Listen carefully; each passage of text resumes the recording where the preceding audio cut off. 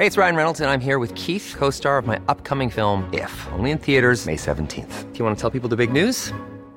All right, I'll do it. Sign up now and you'll get unlimited for $15 a month and 6 months of Paramount Plus Essential Plan on us. MintMobile.com/switch.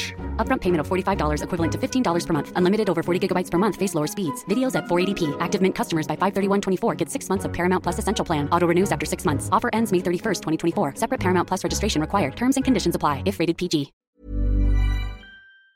Hello, ako po si Dr. DJ Bandoy, Genomic Data Scientist at PhD candidate ng University of California, Davis at host ng Teka Teka segment ng COVID Corner, ang inyong explainer sa latest developments sa COVID-19. In this episode, pag-uusapan natin ang bagong naming scheme ng SARS-CoV-2 variants.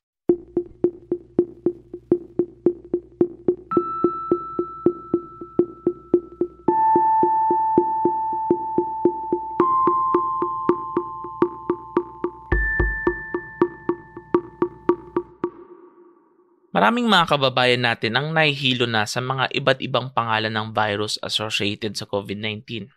Ang kalituhan ay bunga ng pagkakaiba sa pangalan ng sakit, which is COVID-19, at pangalan ng virus, which is SARS-CoV-2. Iba ang pangalan ng virus, iba rin ang pangalan ng sakit. Mas simple sana kung itunulad na lang ito sa influenza at influenza virus. Pero, hindi dito natatapos ang kalituhan dahil may iba't ibang variant ang SARS-CoV-2 na tinatawag nating variants of concern. Ang basehan ng variants ay mutations o pagbabago sa genetic code ng virus. Sa kasalukuyan may 4 na variants of concern na kinumpirma ng WHO at 7 variants of interest na pinag-aaralan pa. At para mapadali ang naming, ginamit nila ang letters ng Greek alphabet. Madali nang tandaan ang mga variants of concern. For the meantime ay 4 lang. Alpha, Beta, Gamma, and Delta. So ang B117 na mula sa UK ay Alpha variant. Ang B1351 o galing sa Africa ay Beta variant.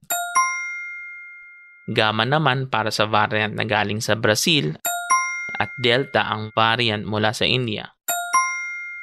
Sa mga variants of interest o ang mga variants na may mutations na nakita na associated with the increase in disease transmission, nariyan ng Epsilon, Zeta, Eta, Theta, Iota, Kappa at Lambda. Yung variant na unang na-detect sa Pilipinas na P3 ay designated as Theta variant.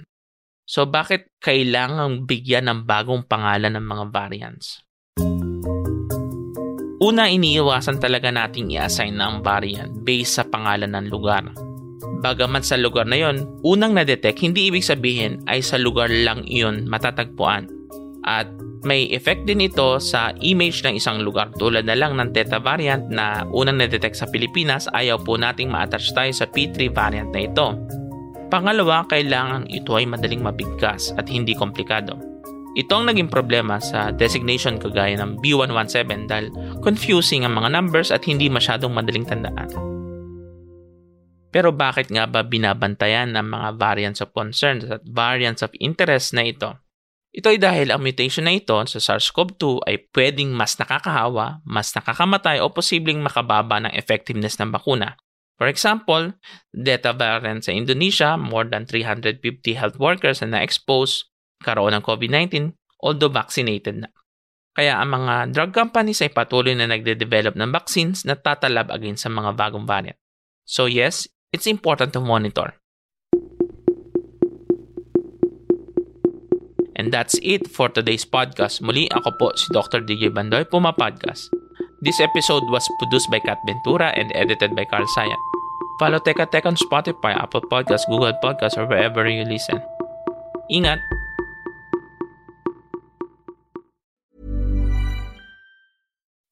When you make decisions for your company, you look for the no-brainers. If you have a lot of mailing to do, Stamps.com is the ultimate no-brainer. Use the Stamps.com mobile app to mail everything you need to keep your business running with up to 89% off USPS and UPS. Make the same no-brainer decision as over 1 million other businesses with Stamps.com. Use code PROGRAM for a special offer. That's Stamps.com, code PROGRAM.